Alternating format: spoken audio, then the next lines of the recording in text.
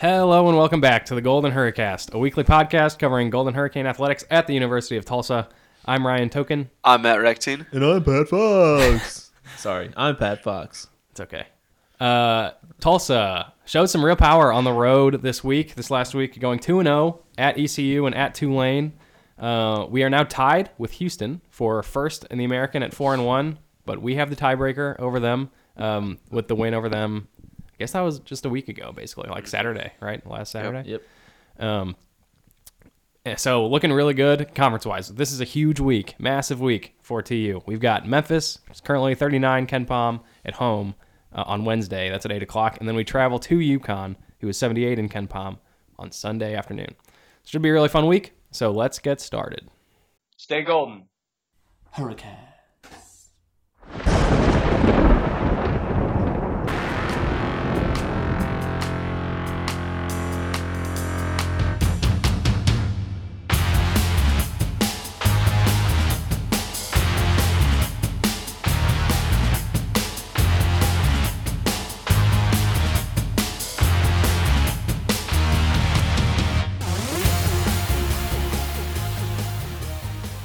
All right, so let's jump in right away. We are 12-6 now. We're on a 3-game win streak since the debacle that was the Cincinnati game at Cincinnati.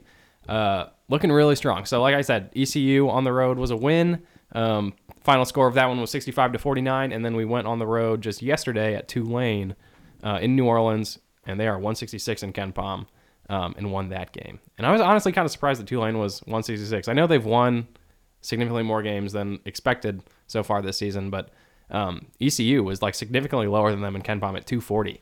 So either way, 2-0 on the road in any game is always a good thing. So very happy to see that. What were your guys' kind of overall takes on the ECU and Tulane games? Well, just from the start is like, who has a bigger like 1 year improvement Ken Pom wise than like Tulane last year to this year? Did you look at what they were last year? They were like 320 something. Dang. Is where they finished last year. Yeah. I mean, they were awful, and now they're in 160. That's like at least 150, 60 spots jump, if not more, probably more.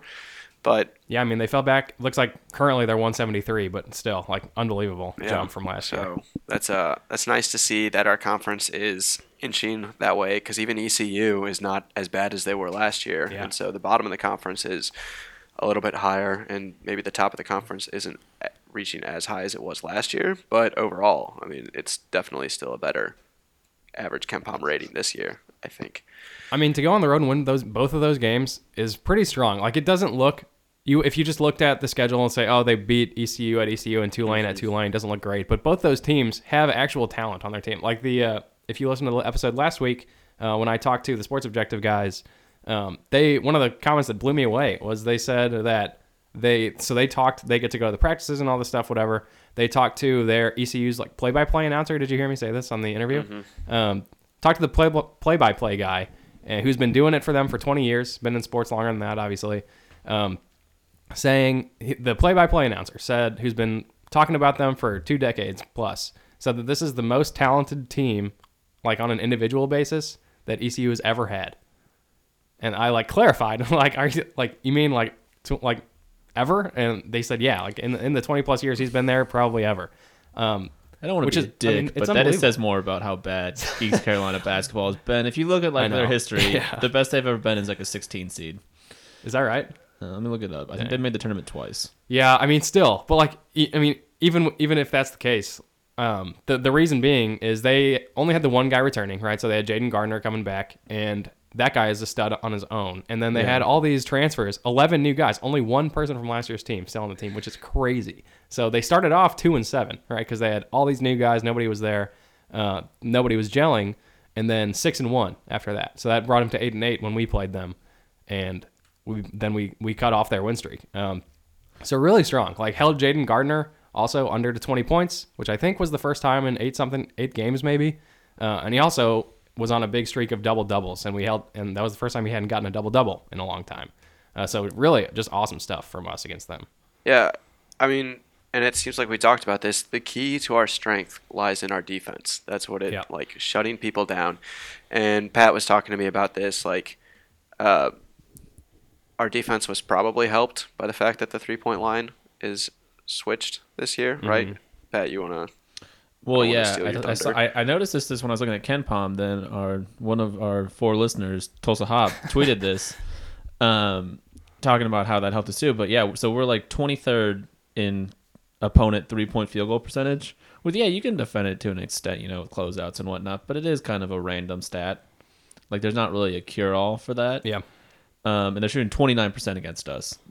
Horrible. Right. So that's like really lucky for us in a sense. And it doesn't really hurt us because we're not good at shooting threes anyway. So moving it like a foot, or not a foot, but like a little bit back does not really.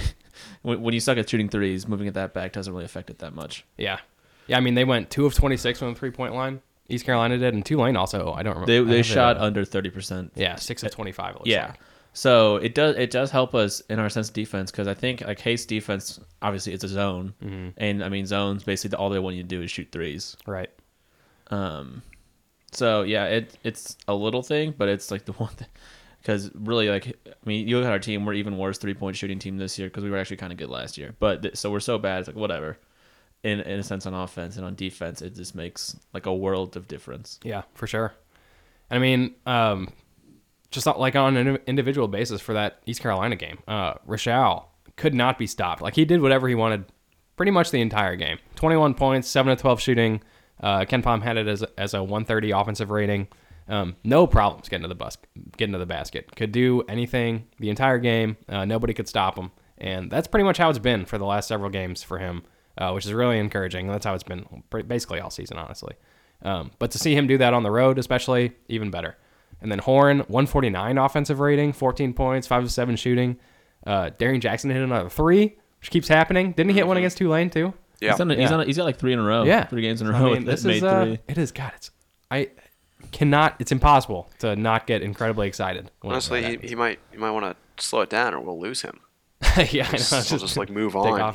He's unlocked the last piece. Yeah, since putting Horn, especially going back, since we put Horn in the starting lineup, if you take out the Cincinnati game, which was basically just a horrible game for everybody, he's had an offensive rating of 111 or higher, including 135, 149, 130, and scored double digits in every game that we won.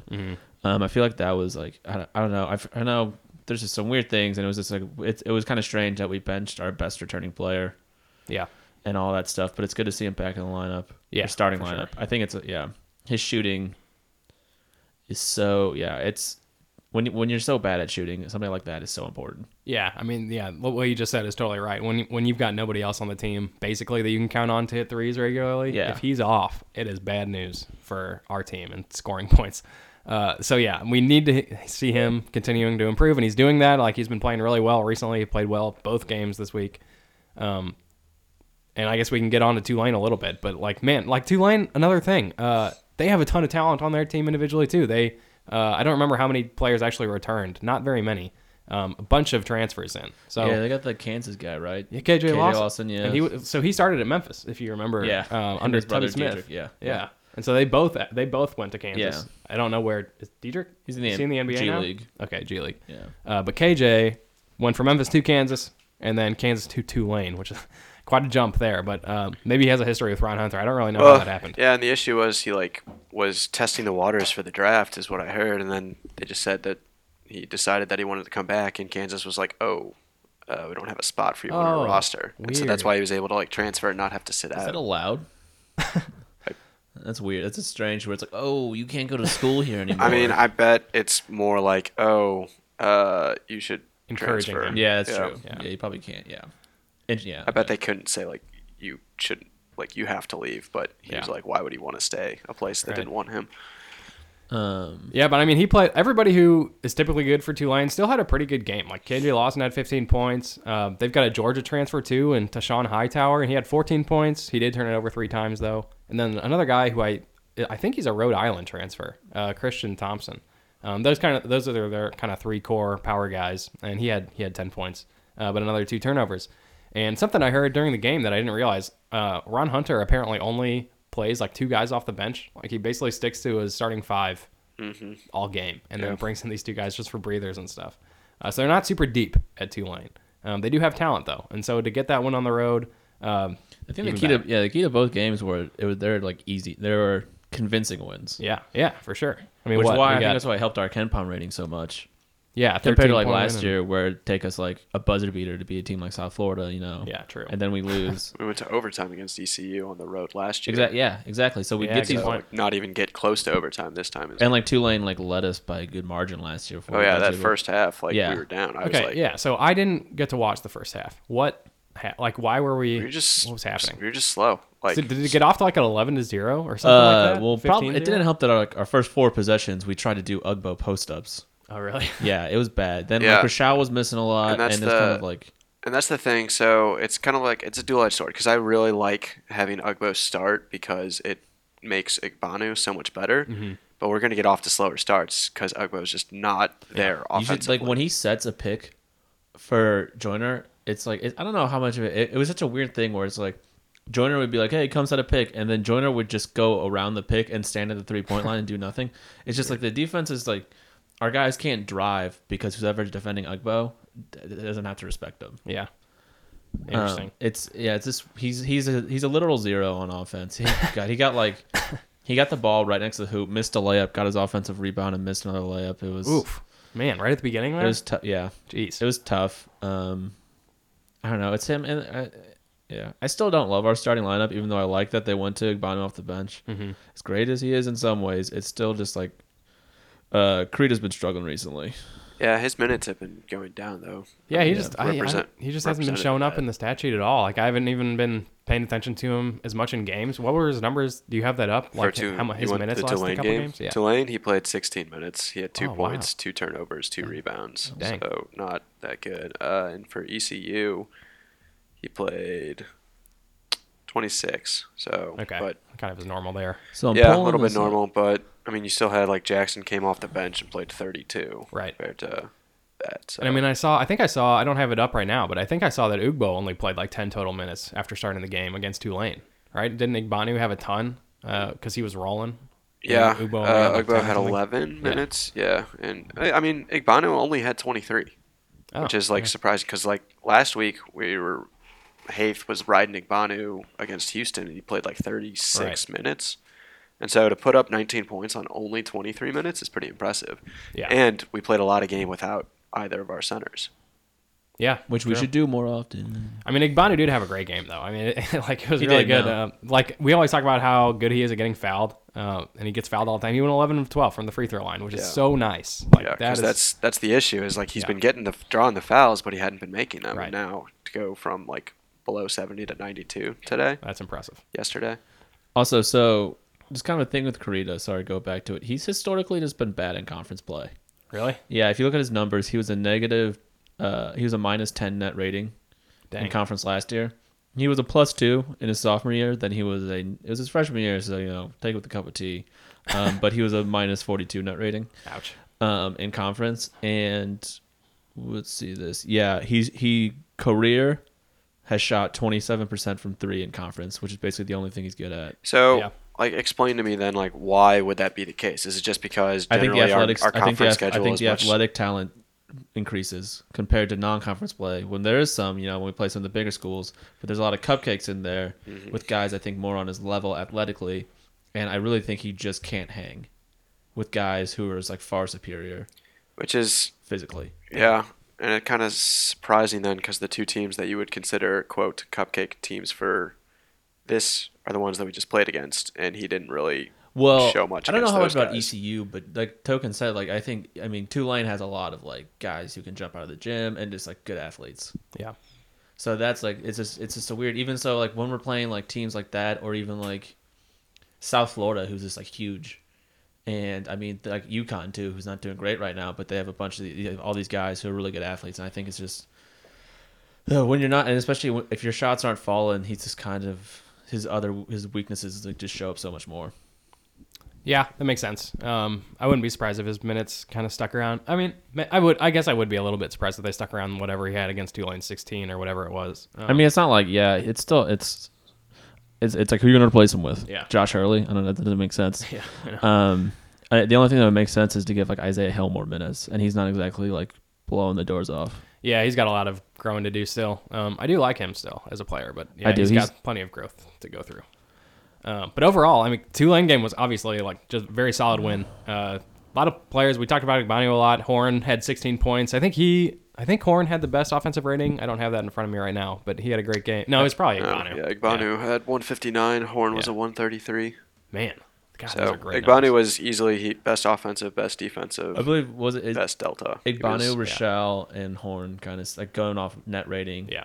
Carried the team in that one. I know like the 3 starters. Obviously, Ugbu's just like a 0 at this point, but Joyner and Karita struggled too. Yeah, I mean, Joyner. I think he had like 3 steals against East Carolina, which was that's a weird trend. He's been stealing it way more than he used to, but I think he only had. What one did or that? something I had that against stat Tulane. earlier. We're like one of the top teams in steal percentage. Yeah, and well, when you got And guys are out we there, also one of the top teams in turnover percentage?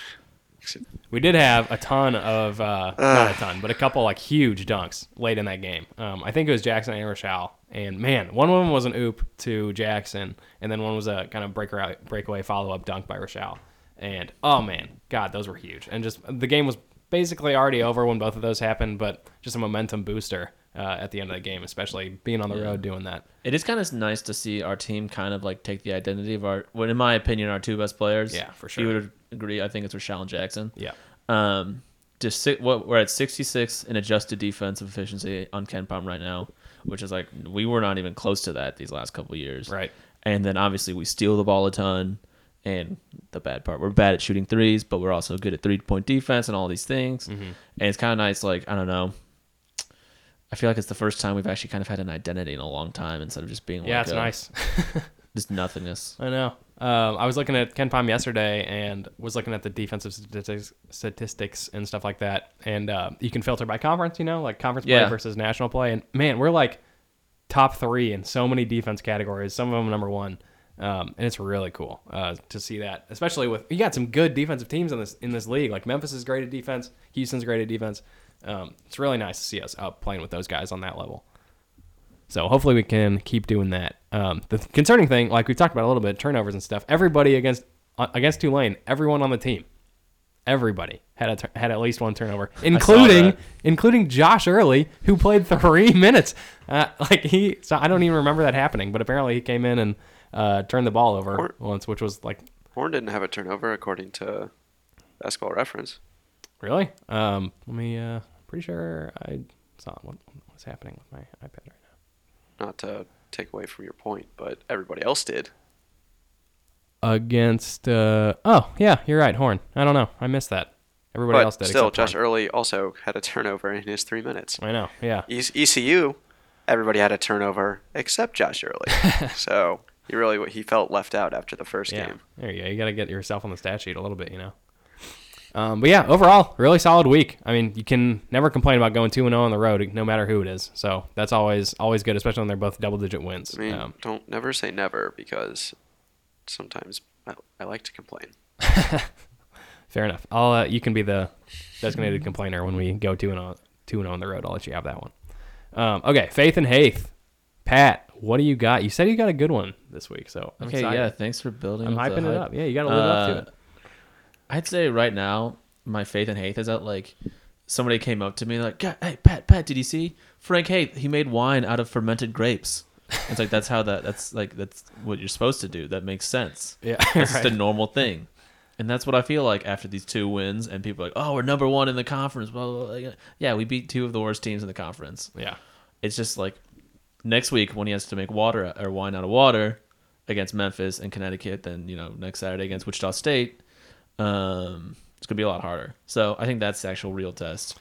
Right now, I'm just kind of like even how bad like your expectations were so low that when he did something that's like should definitely people are like, oh, we're top 100 in KenPom. We shouldn't be out of the 100. We should be expected to do that. Right. It's just the expectations are so low right now that it's it's positive thinking, and that's what Frank Haith is great at. Yeah, just taking you down so low, so that everything looks great. Good, yeah, looks so much better. It's brilliant. I do it all the time too. It's a great way to live your life, but it sucks. Yeah, I mean it's a good point. If you look at it from more just like an overall level, like beating those 2 teams on the road, like those are probably the 2 worst teams in the conference. Maybe South Florida's down there this year, possibly too, UCF, but they're definitely in that tier.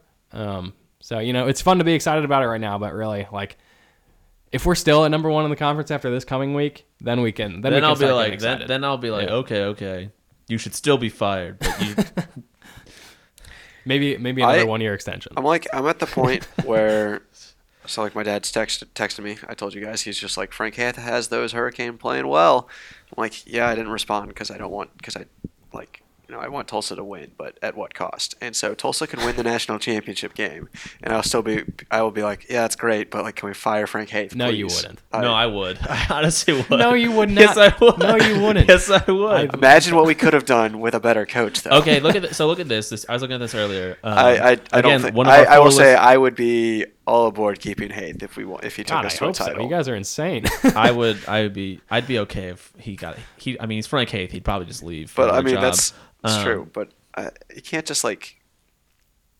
You got to stick to your guns. The one guy, You can't just let the one guy results that change. Tulsa Hobb wants us to hire from, is it East Tennessee State? Yeah, Steve Steve Forbes. Yeah. They're doing really good Dude, this they year. just pulled off, They're 50. They're 58 in Ken Palm, and they beat Yeah. LSU. Who, LSU? Is that? Yeah. Yeah. Okay. I knew they beat somebody big recently. So that guy who could be our coach, realistically, because I feel like Tulsa's a much better job than East Tennessee State. No offense, East Tennessee State fans, if you're listening, which I don't know why you are, but yeah, They're listening. They're worried about losing their coach to Tulsa. to Tulsa. Yeah. Plus, they're scouting out potential NCAA tournament matchups. Yeah. There you go. Are they going to be the 1 and we'll be the 16? Nah, it'll be that 12-12. Oh yeah, last four in. Last Yeah, four there in. you go. We can't be a last four in if we win our conference tournament, which that will never happen. Never know, man. We got the athletes this year, that's for sure. Okay, so let's move on. So we mentioned huge week coming up this week, and it is indeed a huge week. We've got Memphis on Wednesday at home, 39 in Ken Palm, 14-3 overall record. That's at Wednesday at 8 o'clock at the Reynolds Center, and then on Sunday. So usually we play Wednesdays and then Saturdays, but this time it's a Sunday game. We travel to UConn, who is 79 in Ken Palm, 10-6 overall, and that's at 11 a.m. On Sunday. So interesting little note before we dive into each team specifically. We play the number 1 and number 2 recruiting classes in our conference, and they are also the number 1 nationally in UConn and number 18 nationally from last year in recruiting classes this week. So Memphis number 1, UConn number 18 overall, the top 2 from the conference. Tons of stud players this week we'll be seeing. Except there's one major difference. James Wiseman is not there. Is that what you're going to say? Oh no, Memphis is good. Oh, yeah, that's true too. Yeah, they can actually get the best out of their talent, and Penny Hardaway is like living off of his talents, not his brothers, like Danny Hurley. True. Yeah, so let's jump into Memphis first, because that's on Wednesday. First one this week, 14-3, like I mentioned, 8 o'clock. Memphis, all about tempo. They're 17th in the country as usual. Not 17th as usual, but tempo as usual. I think last year they were also super, super fast. They do have a problem with turnovers, though. They turn it over like 23% of the time, which is a pretty low ranking. We're somewhere around like 18 or 19 or something like that. I didn't look at it after the Tulane game, but after the East Carolina game, that's about where we were. They are number 1 in the country in 2-point defense, so holding their opponents to 37.8% from 2, and they are number 2 in the country in block percentage. So they block it 18% of the time. Which is impressive. This is a bad matchup for us because they're very talented, hot take. But man, like they probably, in my opinion, they have the best player in the conference still without Wiseman and Precious. Yeah, dude, He'd be my conference player of the year right now. he is balling out. Yeah, he's probably he's a lottery pick. Yeah, 5-star player. Yeah, he was, and he's like, so he reminds me a lot. I don't know if you guys watch NBA so much, but Bam Adebayo. Yeah, he went to is he still Kentucky. in the Heat now? He's in the Heat. Yeah, he's Okay. probably gonna be an all-star this year. But similar body types, similar styles, where it's just like they're 6'9", they're super athletic, and there's all hustle. Yeah. Really good on defense, really good rebounder, all this stuff. Yeah, I'm not surprised they're so good at they're so long. It doesn't surprise me that they're so good at 2-point defense and all this stuff. Yeah. Yeah, they're fast. They're We're long. only That's all projected you to need. lose, but we're only projected to lose by 2 points, which is surprising. And they're only projected their win probability is only 59%. So that's actually a lot closer than you would think. Yeah, I mean, I don't think they're very good shooting from the outside so far this season, and so that matches up very nicely with our kind of defense, and we can kind of match them in the speed game. Not necessarily pace of play, but the quickness of our I players. say we can match up with them on like the perimeter in a sense. It's going to be hard to match up down low with like, because I mean we don't want to play Ugbo more than like 10 minutes. Yeah, right.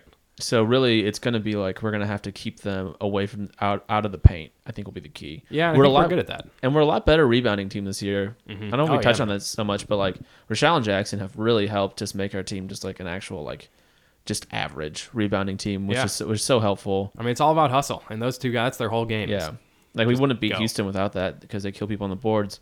So I mean, I do have a little off brand, but I do have like a good amount of faith that we could win this game. I think it's a very winnable game. Yeah, I actually think there's a better chance we win this one than go on the road to UConn and win. I don't know. UConn, like we own UConn. I mean, we do. Yeah, but I think we'll beat them at home. But I don't know, man. When was the last time we beat UConn? I mean, on the road? it is a hard road Yeah. game to go to. It's isn't the farthest away, I guess. Maybe Yeah, it's got to be. Yeah, so that's just tough, especially. But luckily, it's a weekend, so it's not. They don't have to like, go in the middle of the week while they have classes and all that stuff. That's true.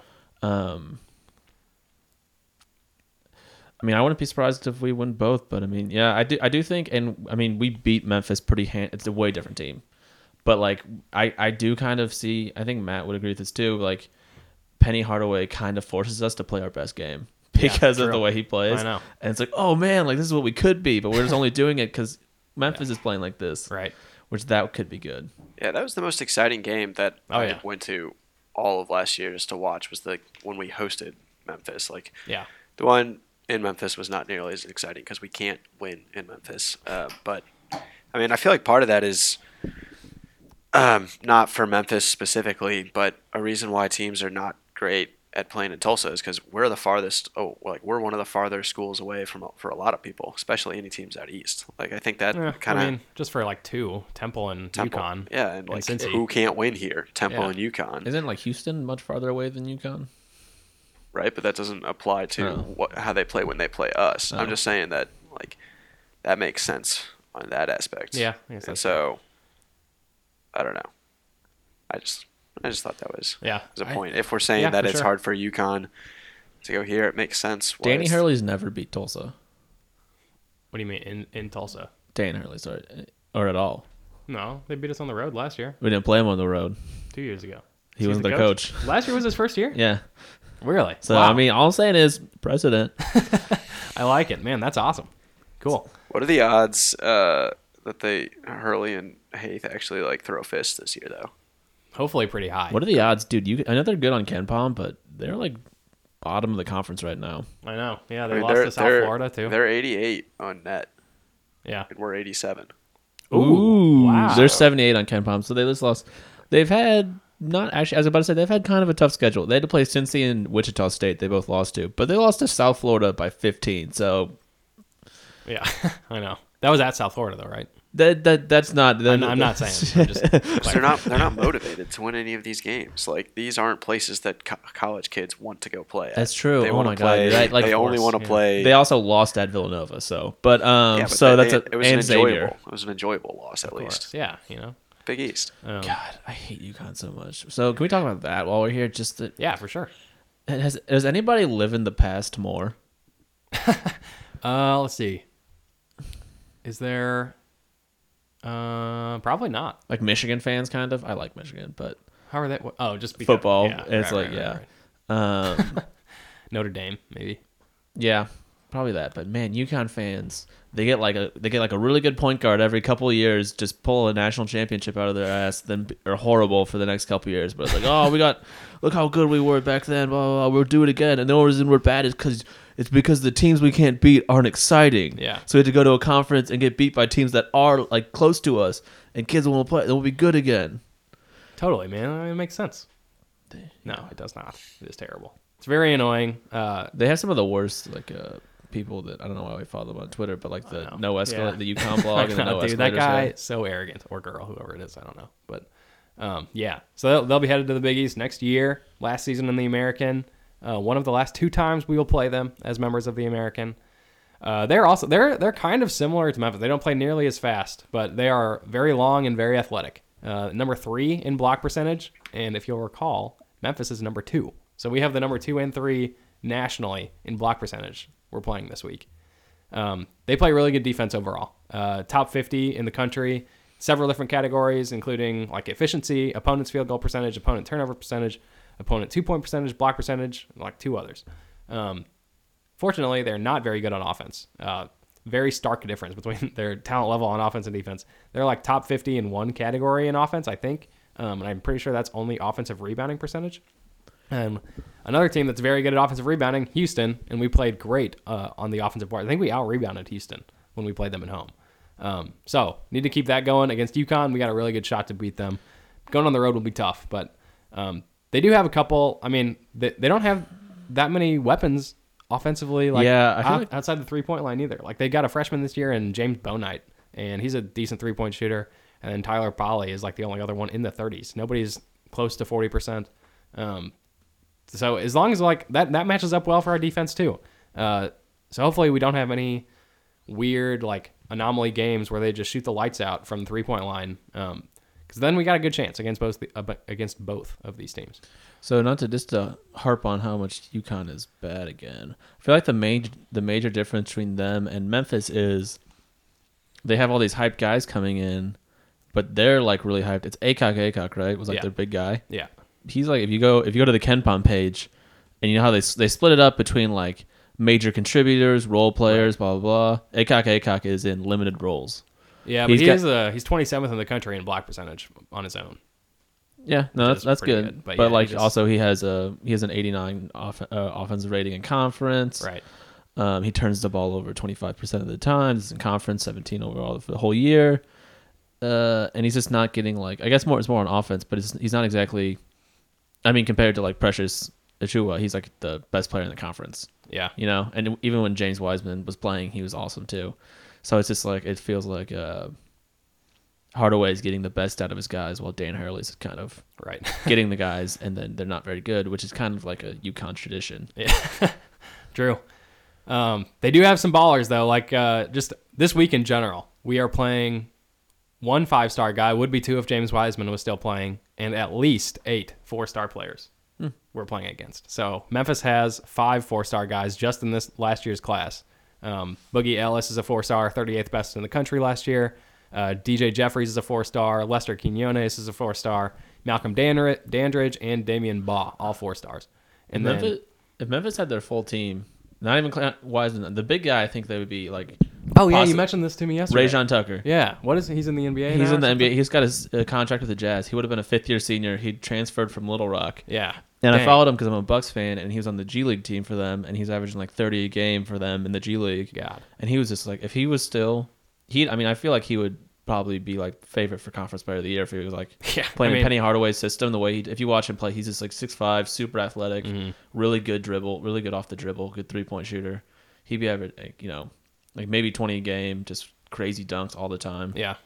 I mean, they could have had him, 2 5-star guys, and then all these 4-stars. That's incredible. And like they have a good record. What are they? 14-3. Yeah, no, they'll be like a 5. Like I feel like they'll be like a 4 or 5 seed. Yeah, I mean, man, like they could still get up there. I don't know, but in their game against Wichita, they just didn't look very good. And now Wichita's lost their last last two. So I think a guy like Rajon Tucker would have helped them because they don't really have much perimeter creation. Right, exactly. They're just huge and athletic.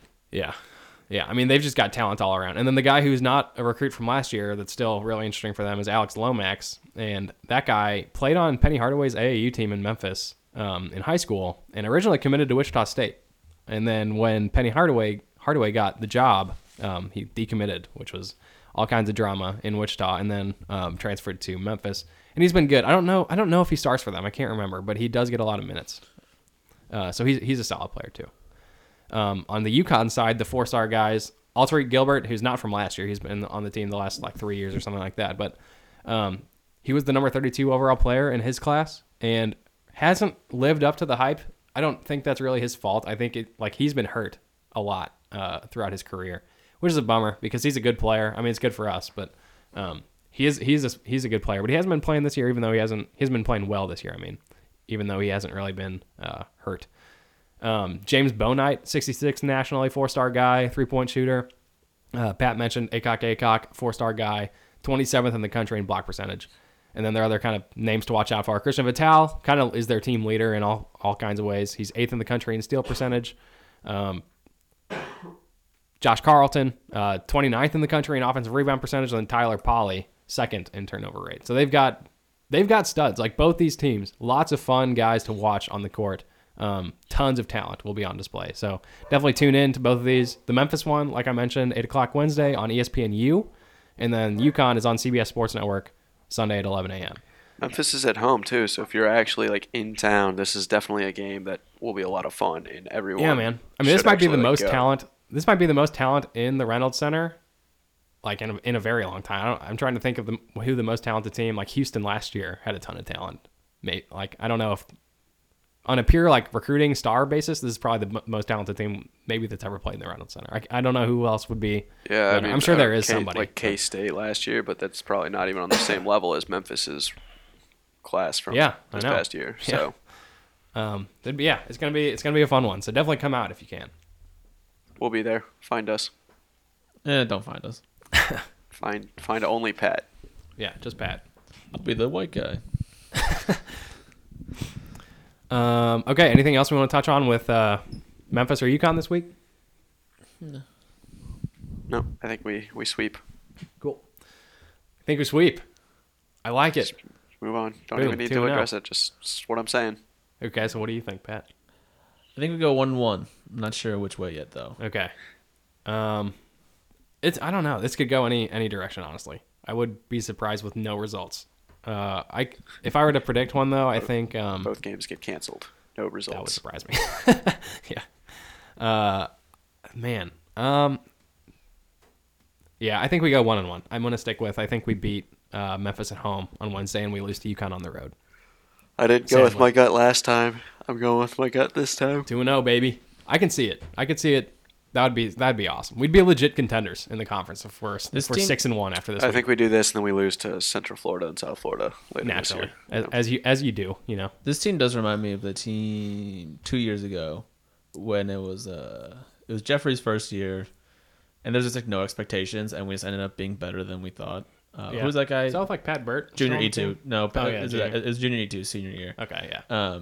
And it's like Taplin had a really good year that year. Yeah, that was like Taplin's prime year. Yeah. Then he got hurt, and he missed the Cincinnati game that we lost. But yeah. So that team was just like everybody's like, oh, whatever. Oh, then they're better than we thought. Then the next year they sucked. Right. So it feels like that. I think Fred Haith exceeds when there's no expectations. Yeah, I mean that's I feel like that's consistent with his track record. So not even no expectation. Oh man, I shouldn't have started that mid yawn. Not even when there's no like the expectations were low. Like they thought we were going to be bad. So it's like negative expectation. Yeah, at that. 10th, not even like a middle of the preseason. pack. People thought we were going to be awful. Yeah, as usual, except even worse this year. Okay, so just let's run around the conference real quick, see how everybody did this last week. The biggest story, I think, you guys, if you have another one that's bigger, whatever. This is what I think is the biggest one. Wichita State, they were 15-1, which is obviously not a bad thing.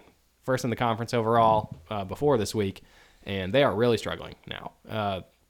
They've lost 2 in a row, which they're 15-3 overall, so I don't know if I would call that really struggling, but to lose 2 in a row is tough. They lost to Temple by 12, and then yesterday, absolutely just manhandled by Houston at home at the Roundhouse.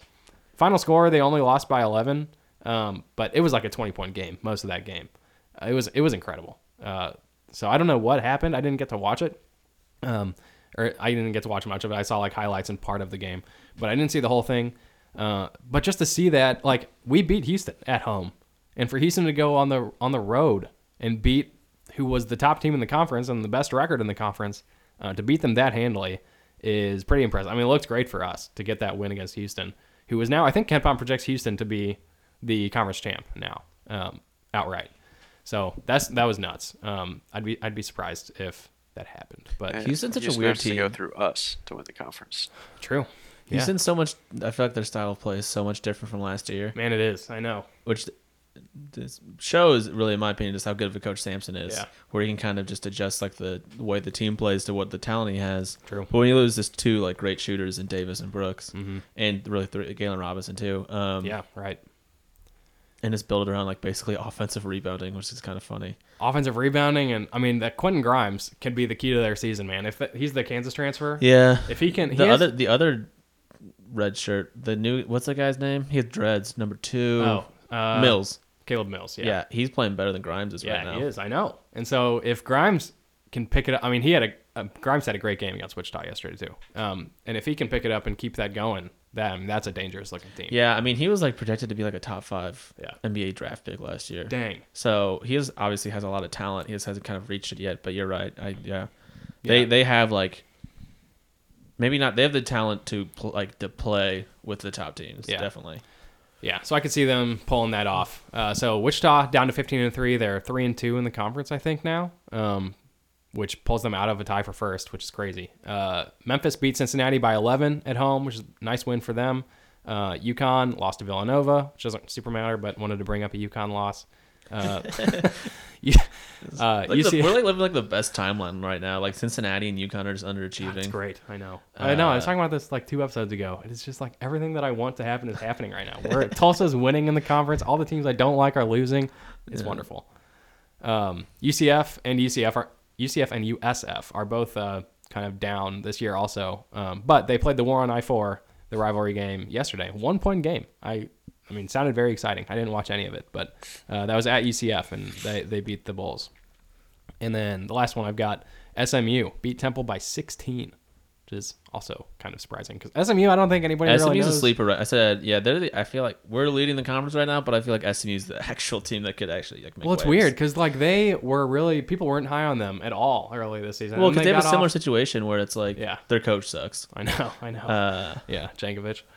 But they started off like they were like 11-1, or I don't remember what it was. I don't think 11-1, but they got off to a really hot start. But they had played like nobody, and so everybody was like, oh, they're going to come back to earth and lose a bunch of conference games, and they go out in conference play. They've been solid. I think they're 3-2 or something. Yeah, their best wins like Vanderbilt, not great win. Yeah, and was that at Vanderbilt? Yeah. Okay, so it's staying out. No, really, actually, their best win by Ken Pom is, it looks like Ron Hunter's old stomping ground, Georgia State. Oh, yeah. That was before Temple. So non-conference one, I mean. Okay. Was the Temple, did they beat Temple at Temple, or was that at SMU? It was at SMU. Okay. So, yeah. Still. But 16 And, points. I mean, they lost to East Carolina, which is pretty bad. Yeah, right. Yeah, that was right before we played East Carolina. They beat SMU. Yeah, just a weird team. I still don't know what to think of them. We'll see, but they've always got some good athletes. They always beat us. I mean, they're going to beat us probably because they do. They got that Tulsa kid that I think Ethan Shagwa is still on that team, right? He is, yeah. He's like the only kind of remaining. I mean, for so many years, they just had like great players. Yeah. Like they have a lot of NBA guys. Yeah. I was looking at the 1 year they lost to USC in the first round. Like they were like 16 on Ken Pom. Dang. Yeah, wow. They've had like some really good teams, but yeah, it's kind of gone downhill recruiting wise. Yeah, for sure. I wouldn't be surprised if Jankovic gets fired pretty soon. I mean, not like mid-season or anything. Yeah, they have money, so they can do it. Yeah, right. Okay, so moving on. So this is not related to Tulsa specifically as much, but I do want to talk about it. So there was a lot of news, a lot of rumors, not news really, a lot of rumors about Boise State in general. And really exciting. Rumors are always fun, so I definitely want to talk about it. The story is this. The Mountain West has a new TV deal starting, I think, next year, maybe, I don't remember. And it's with CBS and Fox. And Boise is not happy with the deal. They currently, if you don't know, they have their own kind of separate negotiation deal with the Mountain West that pays them more money than all the other schools. It's not a equal across It's kind of the like board. a Texas, Oklahoma, Big 12 kind of thing. Right. Yeah. So they get more money than everybody else in the conference, and that's kind of why they joined. They needed that. So the Mountain West deal that was just signed is fine. There's no change to that, but the Mountain West came out and said that this is the last deal they're going to make that includes a separate negotiation for Boise. So obviously that upset Boise. They put out a statement, Boise State did, administration, saying the new deal like this year is fine, yada, yada, yada, whatever. But the final paragraph is what is like sounding the alarms for possible conference realignment for Boise State. So this is what the last paragraph said. The Mountain West stated that this was the last time our deal would be negotiated separately. However, Boise State's decision to join the conference was predicated on a number of negotiated provisions, including the right to a separately negotiated material terms of media rights relating to our home games. This is stated in our conference agreement and cannot be changed by any vote of the membership or conflicting agreement. We will not support any change to this provision and are in the process of weighing our options to move forward. So, blatantly says that they're looking for other alternatives here. So, here's my scenario. Dream scenario. I'd be hyped, I think. I'm hyped in my own little mind right now, though. So, we add Boise State. They come to the American. Full member. We add BYU to the American. Independent right now. Full member. And we add Air Force to the American. Or Colorado State from the Mountain West. Air Force is already also Mountain West. All three, full member. For sake of this argument, we're going to go with Air Force because I'd rather have them because, having the Navy Air Force thing in the conference would be awesome. Boise State, in terms of basketball, 119 in KenPom right now. BYU, 30 in KenPom right now. Air Force, 167. Colorado State is 100 in KenPom. So Air Force, if we want all three of these to be full members, basketball and football, Air Force much better. I was looking at the other military service academies for basketball KenPom numbers. Air Force is easily the best. Navy is 300 something and Army is 200, low 200s. So let's assume Boise State, BYU, Air Force join in. Really would suck for geography.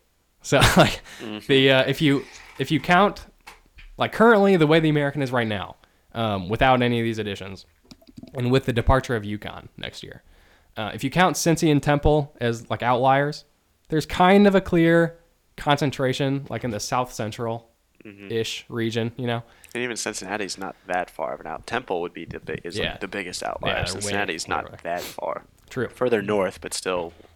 So really, it's not terrible right now. But man, you add in Boise, BYU, and Air Force, all of a sudden we're way on the west.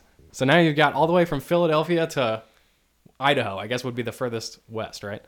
Right, but I guess there is a point to be made that if you add more than one, then it's not so much you could. Oh, no. I guess that makes sense for professional sports teams. You can do multiple trips around, but you can't do that in college. You can't just skip. Right. So weeks. That is clearly a downside. But I still love the idea. Here's how this would, adding those three and we lose UConn, would get us back to a 14-team conference in football, right? Here's how it could look. For the West, Tulsa, Houston, SMU, Tulane, and then all the additions, right? So Boise, BYU, and Air Force, all in the West. So we're kind of, half. And then on the East, you got the normal, basically all the same. So UCF, USF, Temple, Cincy, Memphis, ECU, and Navy. And it kind of sucks. You'd have to have it. I don't like having Navy, Air Force. Exactly. Still That's what I was have to just play going to each other say. every year. You'd have to have some kind of thing where they always play each other because you can't not have that, right? It's literally they need to play for the Commanders and Chiefs trophy. But you can't put Air Force in the East, or you have to keep Navy in the West or something. I don't know. But it sucks that Navy's in the West right now because they're not even close. They have to travel so far for their West games. So they belong in the East, and Air Force belongs in the West. So maybe you could just have some kind of setup where they always play each other. But with that setup, that wouldn't be too terrible, and it would be awesome. Oh, so nice to have Boise State in this conference. Just locks up. It wouldn't be too terrible from a football, because you'd be playing people more geographically close. But from basketball and all the other sports, I know. That's where the issue comes in because they'd have to travel a lot more. Yeah, I know. It's that's the problem. So yeah, the basketball league would be basically all that same teams, except you replace Navy with Wichita, and you're still at a 14-team league. But man, you are all over the country now, and you've got to go to all those schools every year.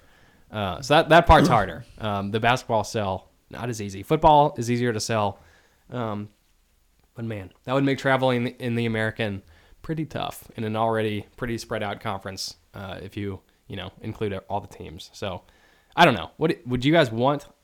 Boise / all three of those, or different teams to join? You want to stick at 11, or what do you think? I don't think it's in the best interest of the conference to add 3 teams at once. Personally, yeah. I feel like that could, especially, you'd have to renegotiate the TV deal right away from that, because if we're all of a sudden splitting money that was supposed to go for 12 amongst 14 / maybe 15, because I don't know how it works with Wichita State. Yeah. Sucks, and so it hurts us, and then it pisses off teams like Houston, UCF. Yeah. definitely Boise should not be allowed to negotiate their own No contract. way. They Yeah. should be equal member with everybody else. And I understand they do it now because they're a much bigger brand than the Mountain West in general. I don't think. But I there's think any I way think they'd if you add a do their Boise own. State, I think I think especially Boise State and a BYU, that helps the negotiating power of the conference at the very least. So if you negotiate a different TV deal, you should get better terms. But I mean, at that point, we would have officially locked down the Power Six as like Exactly. the best non-Power Five Yeah. without there'd essentially be no question. Yeah. Yeah, I mean, we're taking all the best things from the other G5s. So I mean, it would be, just from a branding perspective, would look awesome. From an actual like logistics perspective of financially and travel and all that stuff, that is tougher. I don't know how great it would look branding wise, because they're still not like, if you had Boise State's good at football, blah blah. Yeah. It just reminds me so much of the Conference USA, where it's just like, I still like the geographic things to make sense, and it's like, oh, all these teams play each other, but there's no history still. Yeah. There's no rivalry nobody has any sort of rivalry with Boise State. I mean, that's already kind of how it is in the American right now. It's all just a kind of a weird amalgamation yeah, of teams. if you do that, it's still kind young. of. It's still young in league history too. So if we're trying to build this from the baseline, we're only what 7 years in the conference. So you start now. Yeah, and the question is how long do people think like conferences are still gonna like the American will actually exist? Does it like survive the test of time, like all the power conferences? Well, I mean, this do? could also be just a mitigation strategy for when Houston and UCF inevitably almost get poached by somebody, and then we've still got Boise and BYU hanging around. Who's gonna poach UCF? I always wondered that. I don't know. Maybe Houston makes more sense because the Big 12. Well, Houston apparently Pac-12 is like one that's because closer nobody in the Big looking 12. at them. Oh, really? None of the Texas schools want Houston in the Big 12. Why? Like just because they don't want like people competing with them inside their own conference. Oh, for recruiting and stuff. Yeah. Ah. And then none of the Florida schools, like nobody in the ACC or SEC wants UCF because all the Florida schools. Well, that's what hate I'm each wondering. Like other. the SEC and the ACC do not need teams. Yeah. They have Yeah. 14. I guess Pac-12 would make sense. Pac-12 is going to take Houston and UCF. Okay, that makes sense. That's the only thing that. The Pac-14, but one school's literally on the Atlantic Ocean Yeah, I know. or Gulf of Mexico, whatever. Right. But, you know. It's I know what it's you're saying. Orlando. Orlando's not even on the coast. It's inland Florida. Actually, no, it would make sense. Now you say it. So they're Orlando. If we add BYU, that would make sense because Mormons love Orlando. If you guys ever seen Book of Mormon, there's a song specifically about Orlando. I've not. So that mad of you? Oh, come on. Okay, I'll play it right now. But it's like, or I could sing it for you. Orlando, I love you. And even like, I don't know if Boise has. I know the state of Idaho has a lot of Mormons too. So, I think it'd be great from a branding. I mean, the Boise State, I'd say they're the strongest brand in the G5, even like bigger than UCF or Houston so far. They've been doing so well for so long, at least on the football side. Yeah, it's because they were the first to like kind of break through. You had Boise and you had like TCU kind of come at the same time, and then Right. TCU parlayed that into a Power 5 membership, and Boise never could. I mean, Boise, I can't remember. I saw the stat during football season. Like I think they've had, I don't remember what it was. It was either a bowl game or like 9 wins or more, and like the streak of that. And I think it was 9 wins or more. But man, it's been since like 90s or something like that. It was a long time. I'm probably butchering the stat, but some historically significant thing that was really, really impressive for Boise State. It just shows how long they've been consistently just very solid on the football field. So it'd be cool, but man, it would be a struggle for travel. I wonder how much the buyout would be to get them from their Yeah. conference into the American. Probably not as much now that they're being upfront with looking Yeah, for. and BYU has all the issues with that. Like they try to go to conferences, but a lot of conferences don't want the whole look of you have to deal with the honor code system. A lot of people get upset with that. I mean, because you had that, and it's the same thing. Like a lot of people don't want Liberty. yeah, Liberty's like 10 times worse. But yeah, but I know it's you're the saying. same. Yeah, general same kind concept. of same issues. Yeah. Thinking of teams that the American might lose, we were talking about UCF. I wonder if like UCF and USF are like a package deal.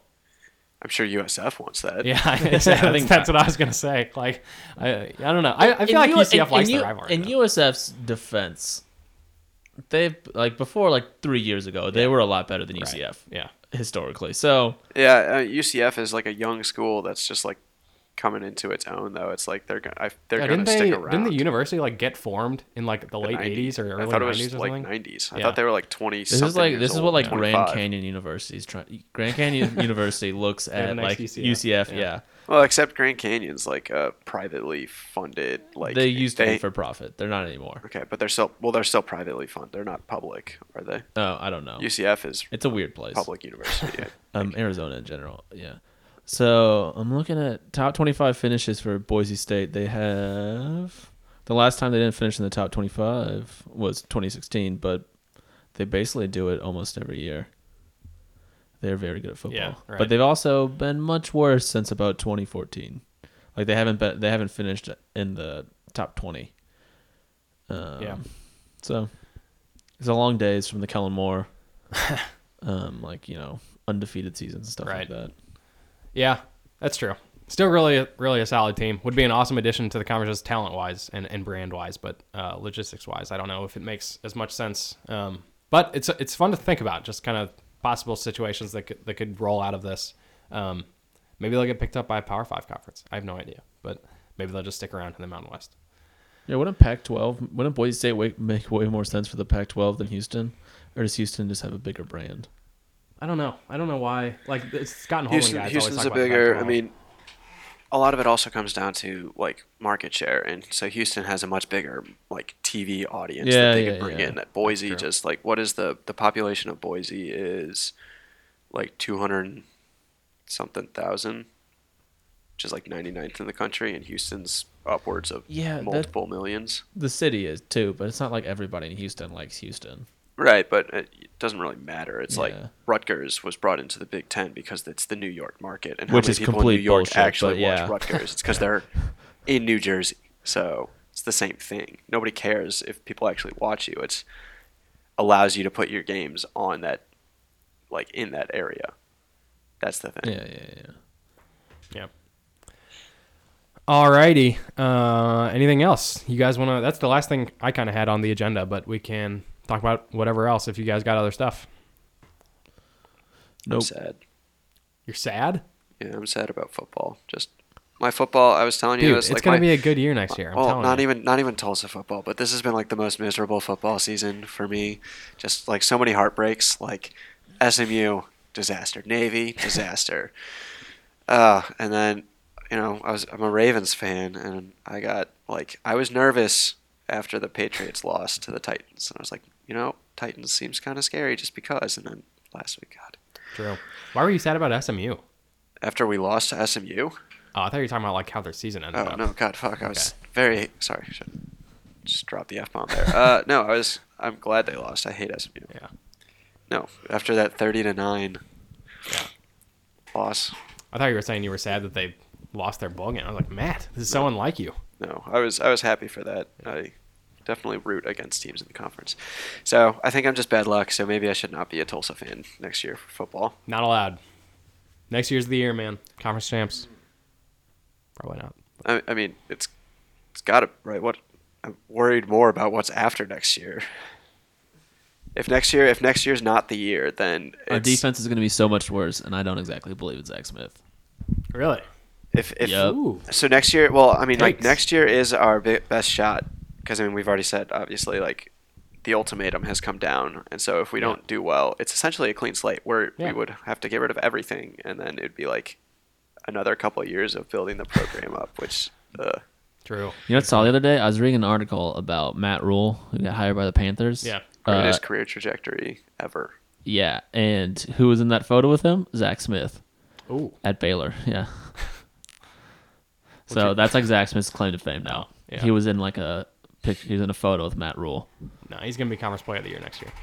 No, he's not. I believe in our skill players, and I think our offensive line will be significantly better. Our True. tight end group is amazing. Or what? Tight end group. Oh, man, yeah, dude. 7 of them, I think, now. I agree. Grayson Boomer. But no, I agree. It's amazing that JUCO guy. Yeah. When's the last time a tight end for Tulsa has like, I was about to say, Colneff, fuck you, has done anything like he just doesn't use the tight ends well. I feel like it's like if we now. It's like if we recruited like a bunch of running backs that were great pass catchers. Yeah. It's just like, oh, is he going to suddenly change the playbook? I mean, you got to use the talent. Like, so we'll see if Grayson isn't a big part of the offense this year. That's a mistake, obviously. But like Shamari Brooks, he's not a pass catcher. Is Grayson Boomer allowed to play next year? I don't know. I doubt he's a transfer, so I figured he had to sit out a year. I have no idea. It's a good point. Yeah, the guy from JUCO looks really good too, though. Yeah. Alrighty, let's close it up there. We're right at an hour. All right. If you like the show, please share it on Twitter or tell a friend about it, or leave us a review on Apple Podcasts. That would be really awesome. If you want to support us, you can leave us. There are two ways now. You can leave us a one-time donation at paypal.me/thegoldenhurricast, or you can sign up for a monthly donation or a monthly subscription, I suppose, at anchor.fm/thegoldenhurricast, and clicking on the support this podcast button. Finally, you can find us on Twitter and Instagram. We are at Golden Hurricast. And if you want to send us an email, you can do that. Our email address is thegoldenhurricast@gmail.com.